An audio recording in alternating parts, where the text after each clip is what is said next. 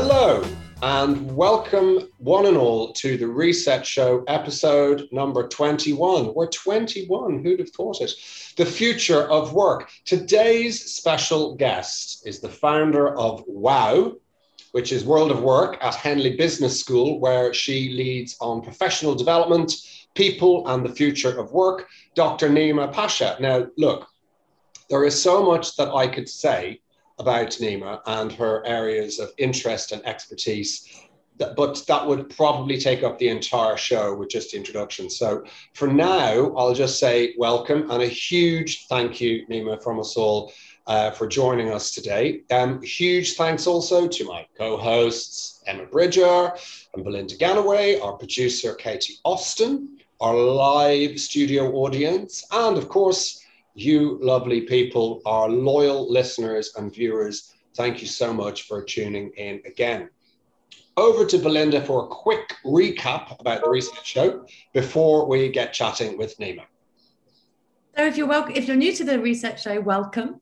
And it's great to have you here. The Reset Show is really the response to what we saw as a moment in time that sort of hit this time last year. It's a moment in time, hopefully between the pandemic and whatever comes next. And we wanted to seize the opportunity to revisit the world of work and look at the opportunity through multiple lenses. So we have a variety of different guests, all coming from different backgrounds, different trains of thought, to ask some powerful questions about what does the world look like and how does we make the world of work better in the future. Cool, thanks, B. So welcome, Naeema. We're absolutely delighted you could join us, and we're really blown away you were able to make time for us. Big thank you, big shout out to our friend Perry Timms for the introduction. So thank you, Perry. He's a good friend of ours. But before we get stuck into the questions, is there anything that we haven't mentioned already that we really need to know about you? Thank you. Well, first of all, thank you for such an incredible introduction. I always think, oh no, I've got to live up to all this. So I'll do my best, but guarantee I won't. But the one thing I guess that I've done in addition, since we originally started talking, was I've also released another piece of research from Henley. It's quite a major piece of research that we've just done. It's called The Equity Effect. And we're looking at what happens when organisations start embedding equity, diversity, inclusion into their organisation and what kind of transformations that creates. So I think that's a really interesting piece of work. I'm delighted to talk about that as well. Awesome. That sounds amazing. And, absolutely on top of everyone's agenda at the moment, really. So, okay. So today we're going to focus pretty broadly because obviously you've got so many strings to your bow and you do some amazing research. We're going to focus quite broad to start with, though, on the future of work. And let's start by talking about COVID. I had a really interesting conversation with my husband, actually, who's a historian, last night, and he was kind of talking me through the way throughout history great plagues have always kind of been a catalyst for huge societal, political change, etc. And he went through loads of examples I won't go through today because I'm not a historian. This is you are all about exploring, predicting, hypothesizing on the future of work. So what do you think we're going to see happen as a result of this pandemic we're going through right now? What are your thoughts on that? Well, strangely, we do have business historians in the business school who've been looking at the kind of analysis of what happened with different kind of plagues through history and what happens in terms of changing and any kind of major influence on historical, that really is quite strong and influences a society quite deeply, such as, for example, the Industrial Revolutions changes society quite dramatically. So if I could just go through a little bit of history, is that one of the things that we have when we had the Industrial Revolution, first of all, when we had like the introduction of industrialization, the spinning jenny, mechanization, transport, all these kind of things came in, and that created cities differently because people had to flock to create urban centers in order to work. And then obviously it gets set up. So the kind of nature of society and the way we lived changed as that progressed through. And when we came into, I think around 1940, when Henry Ford started mass production, we're looking at different industrial revolution.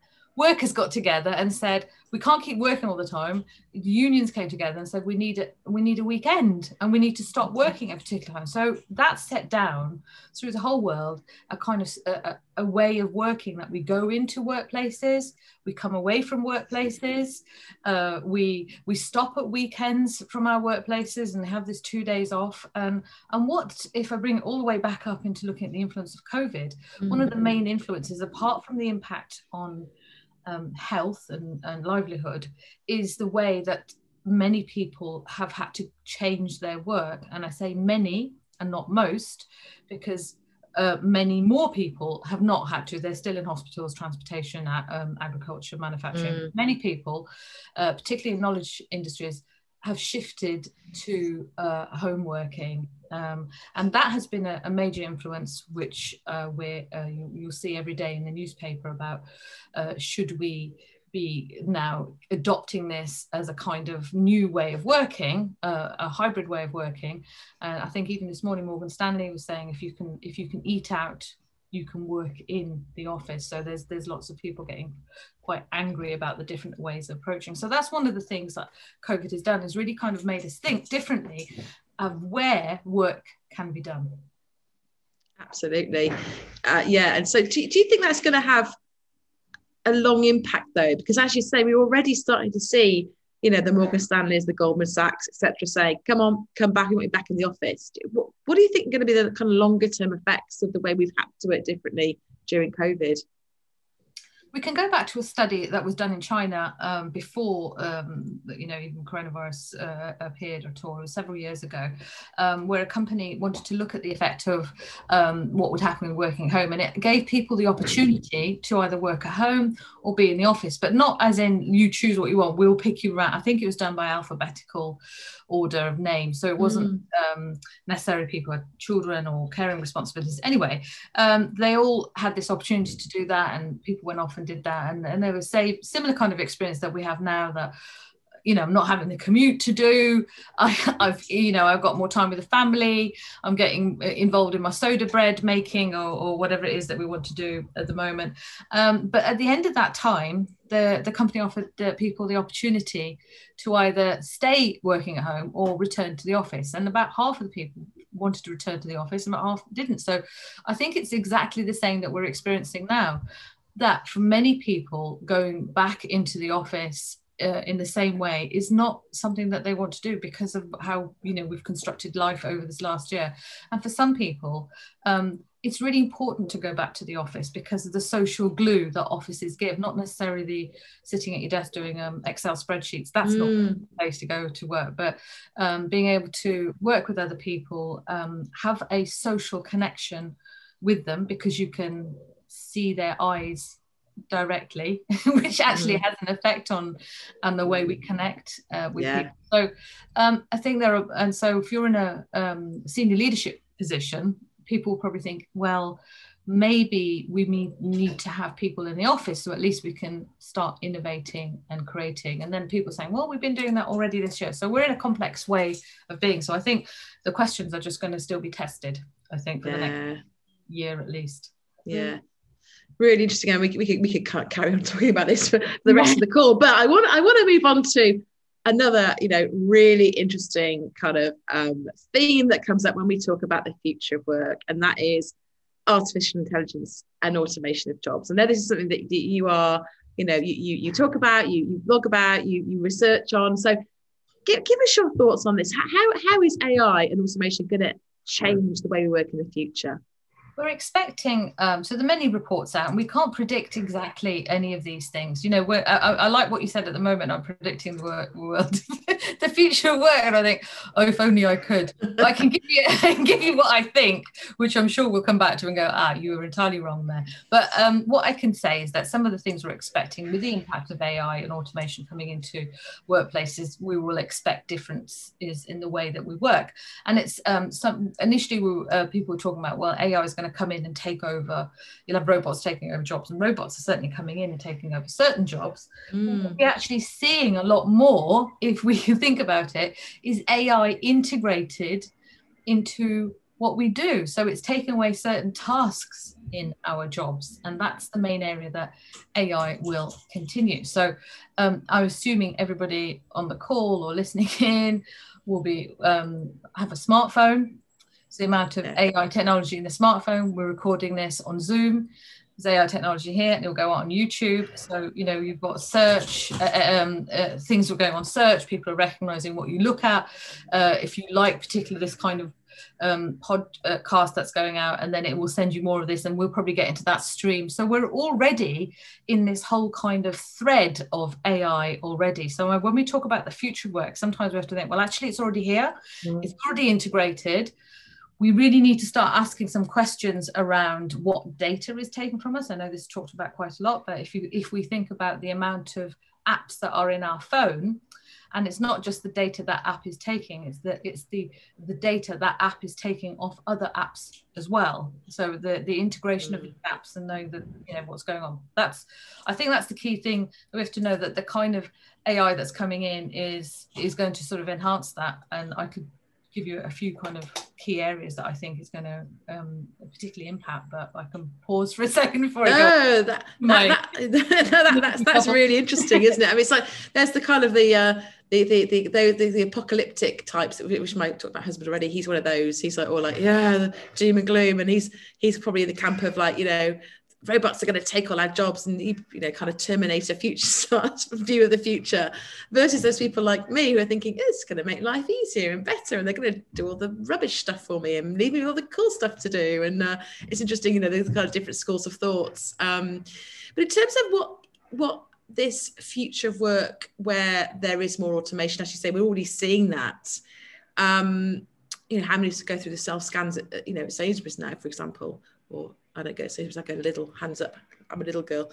But in terms of what that means for, I guess, workforce planning, for skills, for learning and development, you know, that's a whole, I mean, again, we could do a whole call on this, but, you know, just some kind of first thoughts from you on that in terms of what that means from a people planning point of view and a skills planning point of view. Yeah, well, and that's kind of my main area of work, actually. So it's about understanding what changes impact are coming in. AI is one of them, but as I said, as I mentioned, there's things like diversity, and Perry, who you mentioned right at the top, talked to him, and I think there's what we've got now for workers, workplaces, and you know, leaders start thinking about where we're going, is to understand we've got COVID, we've got AI. And we've got also social movements that are creating a difference in our thinking, and also balance out perhaps some of the polarized thinking that we have as well. So those things are coming in. So when we start thinking about planning, I think we have to take an integral approach to all those areas. And if I give a specific area that we could perhaps think about a little bit more, I mean, there's different types of AI that's coming in. There's 5G is coming in. There's something called robot process automation, which is the one that people think about most often when we think about taking jobs, because it's the one that's taking away routine areas. But if I mention augmented and virtual reality, AR and VR. So one of the things that's coming into the workplace already is looking at, instead of this Zoom call that we're on at the moment, which is great. I mean, we wouldn't have done this, been able to keep our work up through a pandemic, if the pandemic had happened, you know, 10 years ago or something. We'd have found another way, but this wouldn't have been the way. But we still feel at the end of a Zoom sesh quite tired. We haven't communicated that well, you know, because we can't, you know, we're perhaps not the same as an office. But so if we want to use technology still, and perhaps thinking actually it's quite good, even if we're not in the office, we know that our offices are global. Actually, this kind of technology might be quite good, or for people who can't get in, or various things. So AR and VR technology, where you put on a headset and connect with people, might be something, probably will be something that we will start adopting. So Facebook, for example, has put a lot of investment into something called Oculus. It's at the moment quite gaming, but actually it's got an adaptation to it for workplace meetings with an app you can download. You can meet people, and it still feels a little bit weird, but it feels much more connected because you're in a workplace and you're talking a bit more physically, and there's a bit more movement around things. So if we think this is starting to come in to workplaces, when we start thinking about how we do our team building, how we do our connection, how we start constructing the skills that we will need for that, then we have to do some kind of adaptation to think this kind of technology may make us change the way we do things.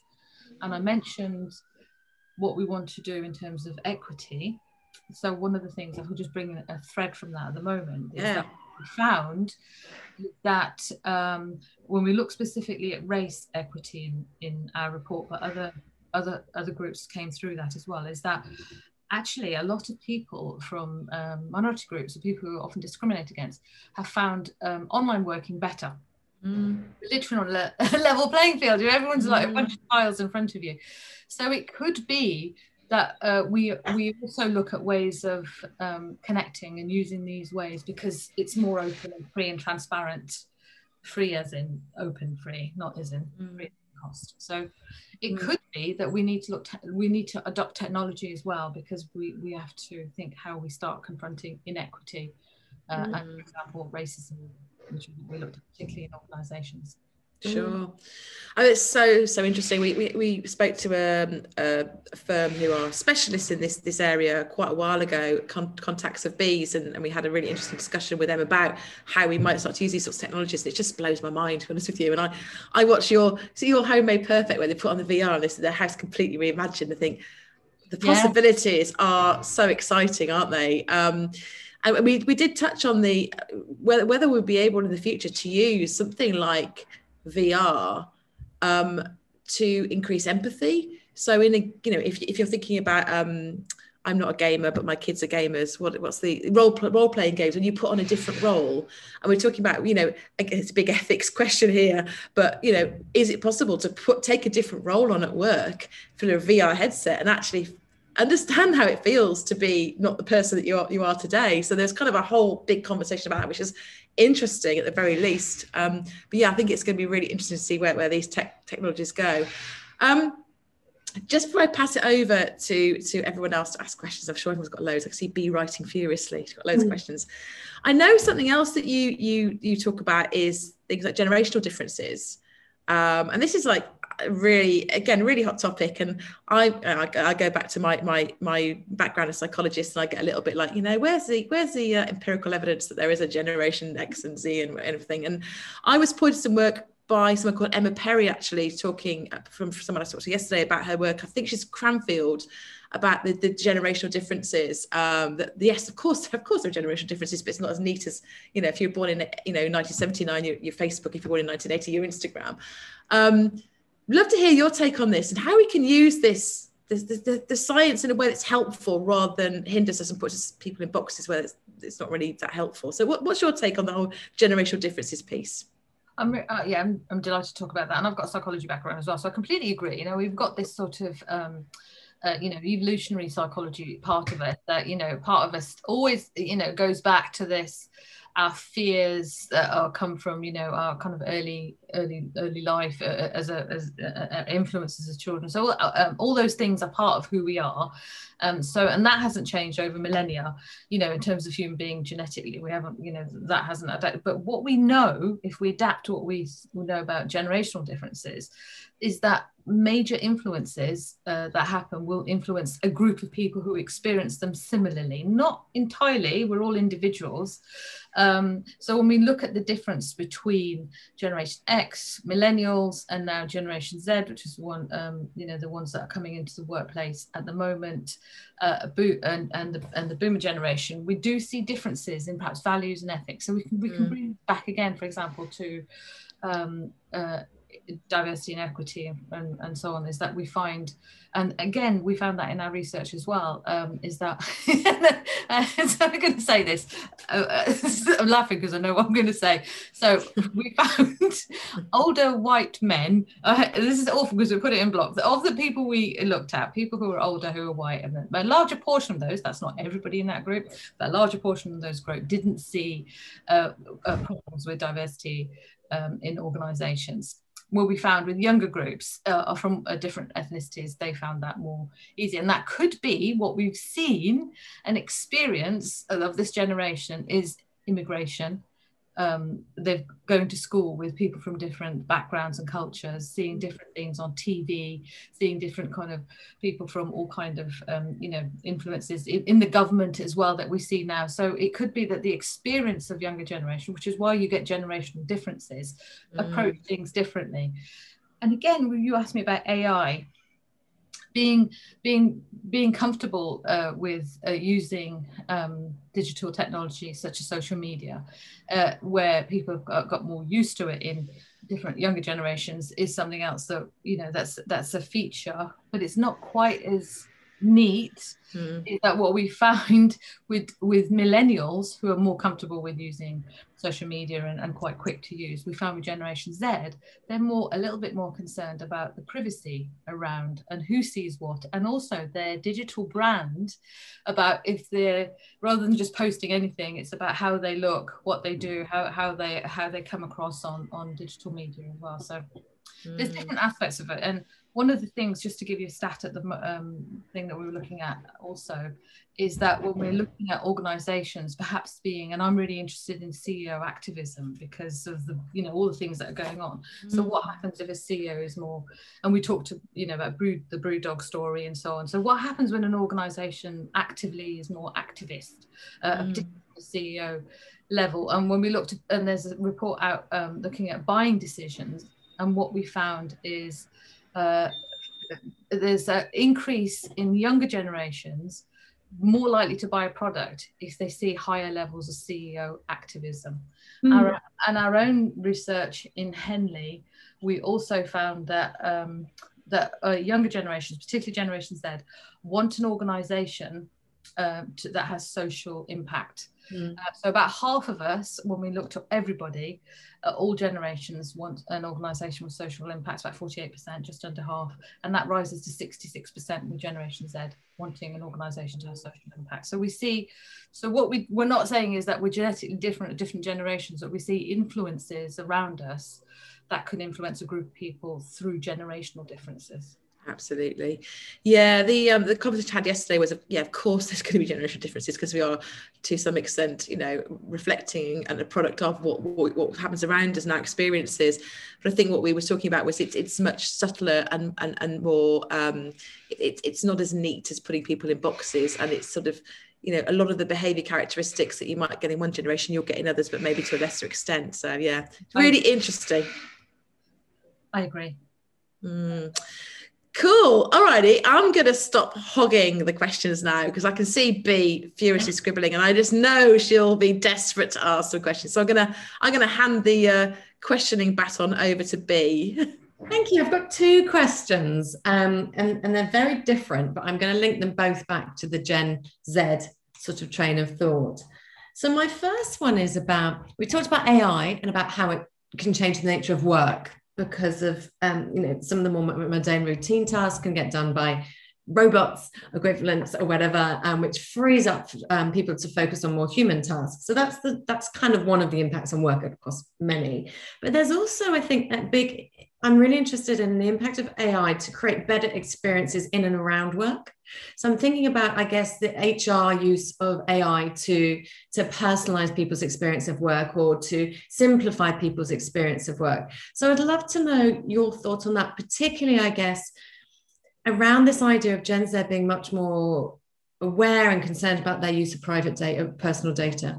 So how are and will HR and similar teams use AI to create better experiences at work? And what are the risks in that around people's perception of how their data is being used?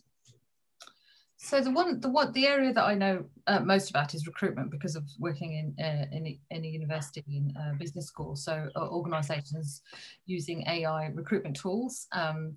So initial AI recruitment tools, and they have changed a lot now. We know that the data was, well, have they changed a lot? It's like, we know they've changed a lot. I'm still kind of like, I think data is a complex area. So for any AI tool to work well, at the moment, it needs quite high level, quite a lot of data. It needs a huge amount of data for it to be trained in order to function well. And just to give you some ideas on some of the ways it works, is that some of the tools that are used in AI in recruitment, and not just recruitment. They may even thinking about bringing it onto the experience of Zoom is something called emotional AI. So lots of firms are using that in terms of personality tool testing on whether you're, looking at your face and saying that you and mapping that to Big Five personality on, through your facial expressions and so on. So, I mean, the data that they've done, in order to gather that data, they've had to, thousands and thousands, if not millions of data sets have gone to create this. Where they've come from is the critical thing. Have they come from a particular type, a particular group? Have they come from just senior managers, for example? And if they are just senior managers, you've probably got a bit of a type of people that are part of that. So I think there is a lot of call about how we go, there's lots of work and research on how we can take smaller data, but at the moment it's still working on high data sets, and where that data can come from, I think a lot of it is still dubious. I think so. I was on a call recently. So one of the things that if you've got a phone, like an iPhone that opens your phone using your face, so facial recognition software is originally used for terrorist tracking for an organisation until Apple bought it up. So it's gathering lots of data, randomly looking at people, and then looking at tracking the data accordingly. I'm pro AI, by the way. I sound like I'm not, but I'm very pro AI, and I think it really does glue it. But I think we're now in this space that we've got to really look at regulation and how we put it in. So we put it into the HR space to look at, is this really tracking personality that well? Do you want to look at, even if it is Big Five personality the tool that you want to use? What kind of skills are you looking in your organization? Are you using the same skill sets that you've used for the last, since the organization has started? What happens if you start thinking about what you don't have because you've been looking at what's in the room and thinking that's the right skill set that we have? What if you started using a different way of recruiting? And I think I did learning coding myself. Please don't ask me to do anything on those lines. But I started looking at things, and I was thinking what we could do is that putting a bit of power back into the employee or the job searcher is to produce apps to think how much an organization has used their the app starts looking at organizations looking at ethical AI use, looking at their D&I work, and then it's like a reverse glass door. It's like a glass door, but on these kind of things in the sense. So I created this little thing, not that it's gone anywhere, but it's just an idea, I thought, of actually people will start making decisions on different things. And I just talked about the Generation Z, about people wanting more and more people, Generation Z in particular, wanting the organization to make a positive impact on society. However, what I feel from that, and it's similar to climate change and sustainability, it could have been driven by a particular generation, but it pervades the whole organization. We all now thinking more about sustainability, positive impact. So I think AI development is probably going to go into the HR space as well, about positive impact and social impact in organizations. So interesting.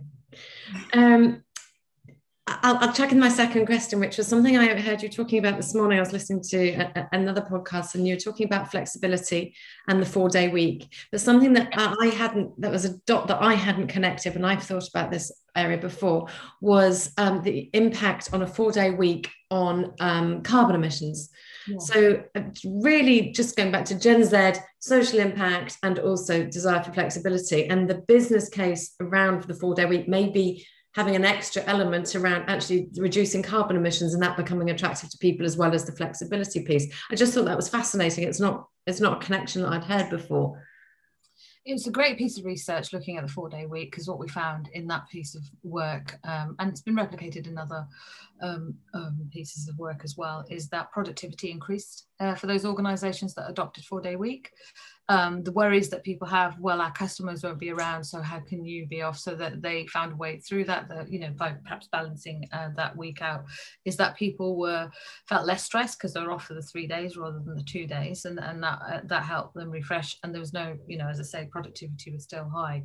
But as you say, there were additional things that in addition to the well-being, was structure about, not being on that commute for that day, there was, the reduction in carbon emissions, which we also was talked a lot about through the experience of lockdown as well, that we had the reduction in carbon emissions. So that is something to look at in terms of sustainability. It's only one aspect, because I also read that a lot of plastic use increased during COVID, and obviously the masks and so on. So we've got to, because people packaging, the food package was packaged a lot more rather than perhaps we didn't want to, because our concerns over health had changed through. So we've got to, it's a complicated piece that we need to put together on all aspects of sustainability. But certainly one of the things around the 4-day week was about the reduced commute. An impact on sustainability and positive impact on society. Thank you. Yeah, as I say, it's not a connection that sort of jumped out at me before, so I thought that was interesting, as you say, one part of the puzzle. Justin, I'm going to ping over to you, because I know that I can see the chat lighting up, and I know that you have a good grasp of what's going on and what questions we need to ask. Thank you. Yes, indeed. So Debbie has made a comment in the chat, which I'll come to in a moment, actually, if that's all right, Debbie and Naeema, because it's quite a big question. Naeema, so much that I could pick up with you, and I'm kind of whittling down my notes. Well, I'll talk about that. No, I won't. I'm interested in this. We were talking earlier about, you were just talking there about a little bit the phenomenon of shiny keys that we mentioned, firms getting wowed by tech. And so yes, you've got this, facial scanning mapping onto the big five and in recruitment and everything. What are your thoughts about where AI will actually do a better job than humans in terms of weeding out biases in our decision making? And that might be obviously to do with race or gender, but it could just be also to do with this myriad of psychological biases that we carry around all the time.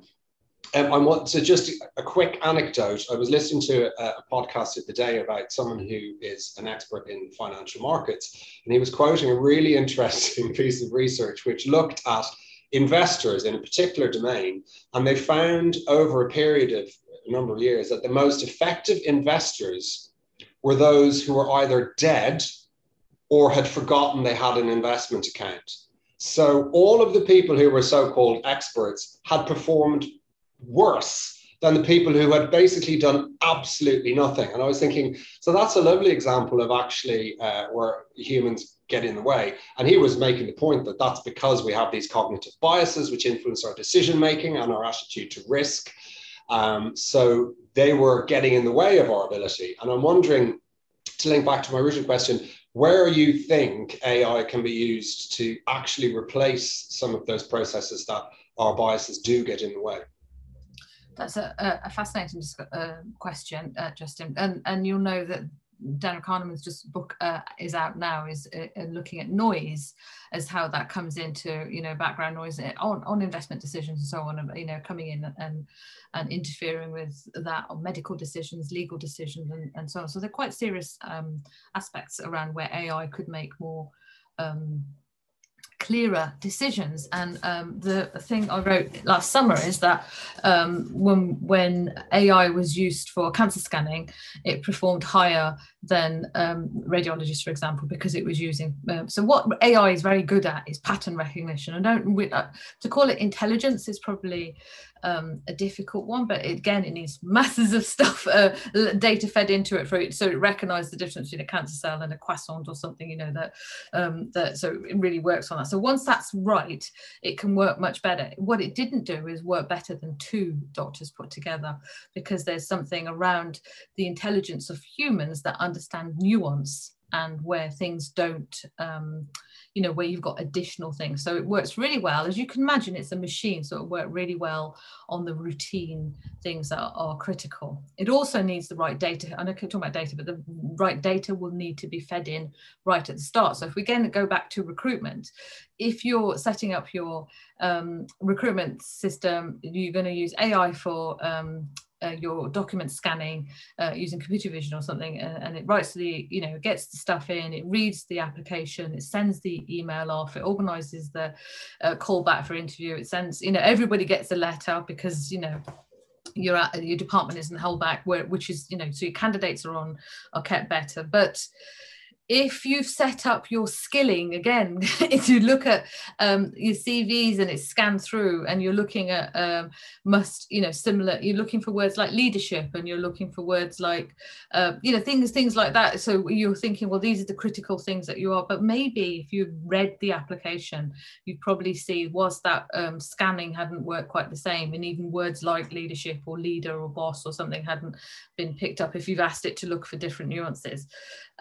If you were to read more detail and think, actually, this person, and I go back to graduate recruitment, an area that I'm most familiar with, is that if you look at somebody who hadn't been president of the rugby club and shown leadership, but what they've been doing is working in their family business, running their entire store, but because it hadn't come in through a leadership-y kind of thing and it's family business and whatever, that it hadn't been picked up, then you may be missing out on good talent again. So it's using the AI with the human inference to get the data right at the beginning. It can produce better because it's a machine, so it's not going to be biased, as it were. It's using machine learning, so you will get candidates if you started thinking differently from race.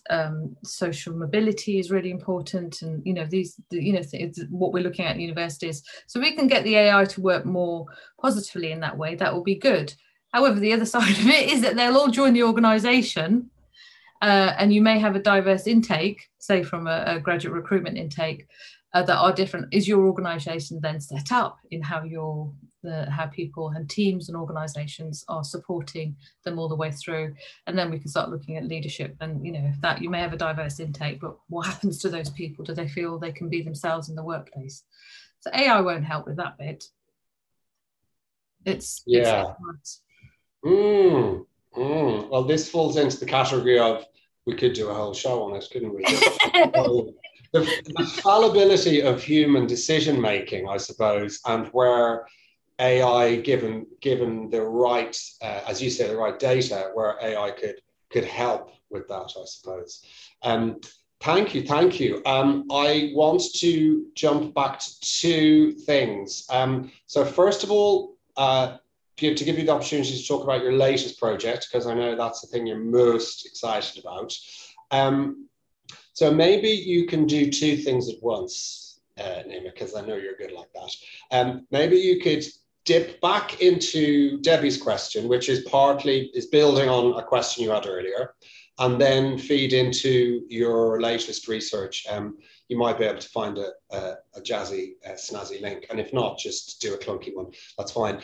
So the question from Debbie is coming back to this question about what are your best guesses at how the coronavirus pandemic may have influenced work. So when we look ahead in 20 years, so one of the things we will see is there was this exploration of, as you said, where work can happen. So that's an evolving situation. Anything else on your radar that you can anticipate being a feature of work, in the future that may have had its roots in the current pandemic situation? Yeah, I think so. I didn't think I'd say yes to that, because I thought, oh, have I? But then I think I possibly have, is that I've done some work, not this project, but this kind of links into it, is about what do we need to have in terms of skills and how we need to start approaching where we want to go as an organisation. And I think I've called it meta-skilling, a little model that I produced, but it's really looking at the digital and AI skills, but not just thinking, oh, we need to have digital and AI skills, but it's just as I've been talking to you, Justin, thinking about the critical thinking around how you'd apply AI. And you talked about the infallibility of human thinking, and I think brilliant. I'm so glad we've got infallibility, and how we start embracing those differences, and how, I think it's good. It's good. It's those things that embrace us being human. In fact, my next stage is about those human qualities, about empathy, compassion, all the things that we hear about being quite important. And my research really strong on particular areas around looking at what we need for future work. And it's about not just the empathy and people skills, but it's also analytical skills. It's developing those kind of critical thinking and being able to analyze well, and also sort of plan and work towards that. So anyway, I've got a bunch of skills on that. And my final piece, and we've touched on this already, about positive impact, is moving into this sort of activism space, because this last year, through coronavirus impact of working at home, balancing different things, watching the TV and looking at the inequalities that we're seeing in society, and how some people, you know, haven't had this, hadn't had the opportunity to work from home, still had to look after kids, still had to go out places, you know, it's been quite different. So, and then we're also looking at climate impact on climate as well, coming in as well. So there's this whole section where organizations and CEOs are perhaps thinking of not just we're here to deliver our work to our workers. There's a lot of talk about stakeholder capitalism, but really thinking about what is an organization's role in addition to delivering their product services and you know, in making sure their staff are okay, but what is their responsibility to society as well. And then you'd look at sustainability, then you'd look at their contribution to diversity and a whole set of things, inequality, and really seeing organizations doing that a lot more, or at least, as we had a conversation earlier, organizations feeling that they need to say they're doing that because they know that's what people are doing. But how we translate into saying and then doing, I think, is probably one of the critical things that we'll see in 2022 particularly.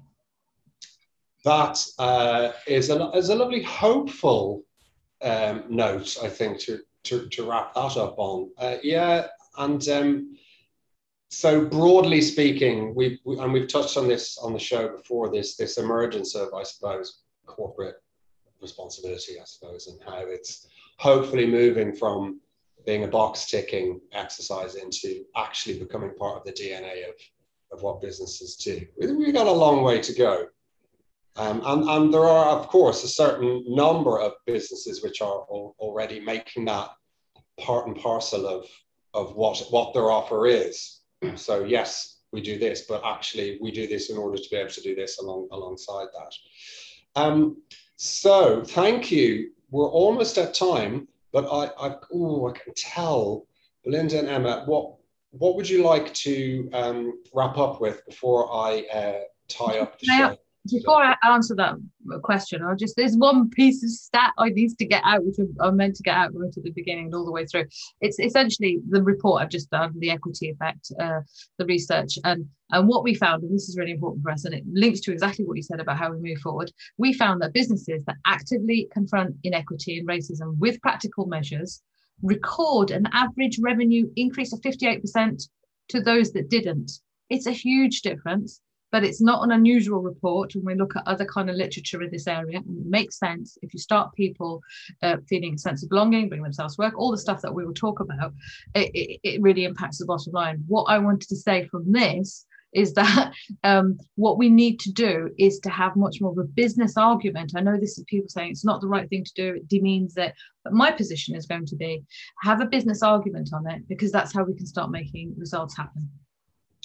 Yeah, and that's kind of been the evolution of diversity, hasn't it? The diversity argument has gone from being a moral or an ethical one to a business argument as well. And lo and behold, businesses are perhaps starting to pay attention because, well, that's what they're there to do. Thank you, Naeema. And I hope you managed to talk to us enough about the latest project on today's show. Emma, you unmuted. Yeah, just want to say massive thank you, Naeema. It was just amazing. And yeah, that last point, I'm so with you. I mean, what I do in my day job is to help people thrive and be their best selves at work. But if I go into corporates and such, and they look at me like I'm mad, so I have to go with the business case and say, but if you do this is the stuff I can help you to get, like increased profitability, etc., etc. So I'm completely with you. By any means necessary, any Trojan horse we can use to make these changes, let's use them. If we want to know more about this latest piece of research, where can we find out more about it? It's on the Henley Business School website, and if you just have a look on there, it's you'll find out. It's called and if you just Google the equity effect Henley Business School, you'll find it. Awesome. And I know that Katie will, of course, provide a link to that. She's nodding in the follow-up materials as well, Naeema. So that saves anyone even having to Google. Belinda, would you like to say anything before we bid our guest farewell? I'm resisting the temptation to sneak in another question because I know we're out of time, just to say that the Equity Effect report is absolutely fascinating, and it's got some killer quotes that are really, well, it's got killer content, but some real points in there that really make you stop and think. So I think there's lots in there from a business perspective, an organizational perspective, but also from a sort of an individual, what we all need to think about and how we all need to sort of make this something that we explore. So thank you for sharing that. As I said, we will make sure that link goes into the follow-up. But yeah, so thank you again. I think my last point would be, can you come back again, please? Because there's so Thank you so much. You've been amazing. Thank you. Naeema, thank you again from us all, and thank you to our studio audience. If you are interested, we will be back again in 2 weeks' time on Wednesday, the 30th of June. If you're interested in joining the live recording, we have Dr. Dai Hook, and we will be talking on neurodivergent teams and neurodiversity in the workplace. It's easy for me to say. So thank you one and all. As always, a quick plug: like and subscribe and share. That helps, to Naeema's point earlier, that helps drop our offering into the path of those who may be interested. Thank you, everyone, and we look forward to seeing you next time. Enjoy the sunshine, if indeed it is still shining by the time you watch or listen to this. Thanks for now.